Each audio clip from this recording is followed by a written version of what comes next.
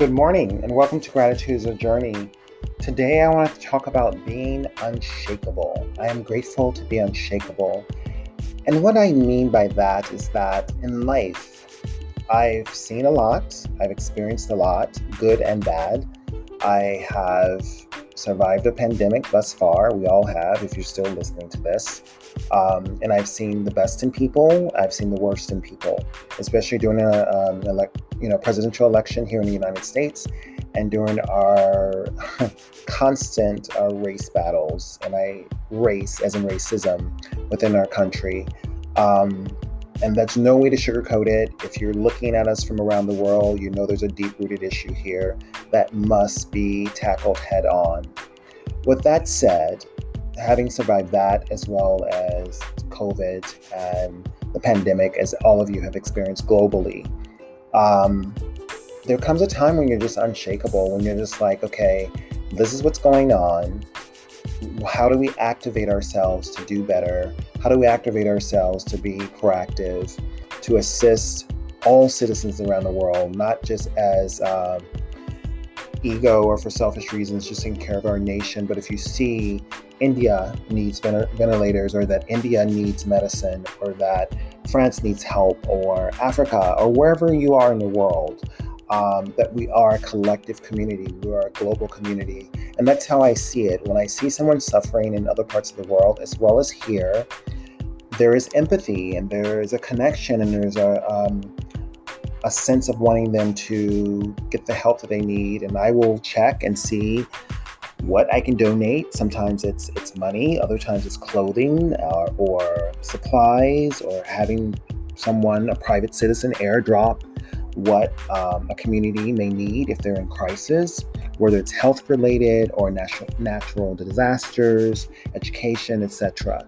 So in this moment and in this realm right now, we have to be unshakable.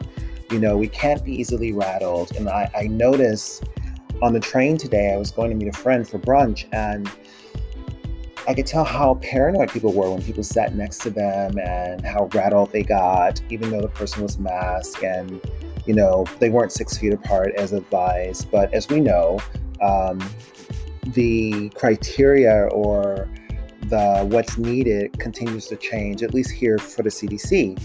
So you really have to trust and lean into your intuition, trust and do your own research, make sure it's valid research and not coming from some farce source. So as we know, a virus mutates just as information mutates, and we have to be able to be on just our pulse, our hand on the pulse of what's really happening, and true awareness. Because sometimes people will say things and I'm like, that's not true. That's just not true. And it's not about a different political stance. It's just that it's false information. And I've heard it from both sides. So my point is, as we see fellow men, women, and children suffering around the world, let's help them. And there are a lot of instances where we're like, what the hell is going on? But the key is to sit in pure power, in your intuition, into action, into being proactive, and be unshakable. That's what I mean by unshakable. I'm grateful to be unshakable. Life rattles all of us, but we do not have to come undone. And some people do because they don't have the bandwidth to fight through, and that could be due to mental illness, that could be due to traumas that they've had in their lives. We also have to be conscious of that.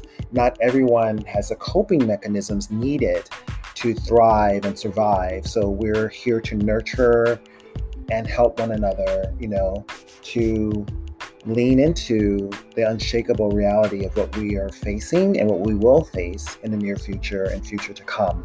So I implore each and every one of you to do the work, the spiritual work, the mental work, the physical work, whatever it takes, so that you may be unshakable. And unshakable doesn't mean, I won't cry if I need to cry. It doesn't mean I won't blow up in anger if I have to explode about something. It doesn't mean that you're not going to complain or articulate something that needs to be said. That's okay. But what I'm saying is that in those moments, Don't get so rattled where you come outside of yourself, outside of your beingness. Not the physical flesh, but the beingness of who you are, the soul of who you are, the caring entity of who you are. That's it. Thank you for tuning in to Gratitude is a Journey. I appreciate each and every one of you for tuning in every other day. And this is the 400 series. And for this month of May 2021, I'll do this 400 series. And then next month, we'll lean into a 500 series. So gather the knowledge, please share, and I'll see you here very soon. Thank you.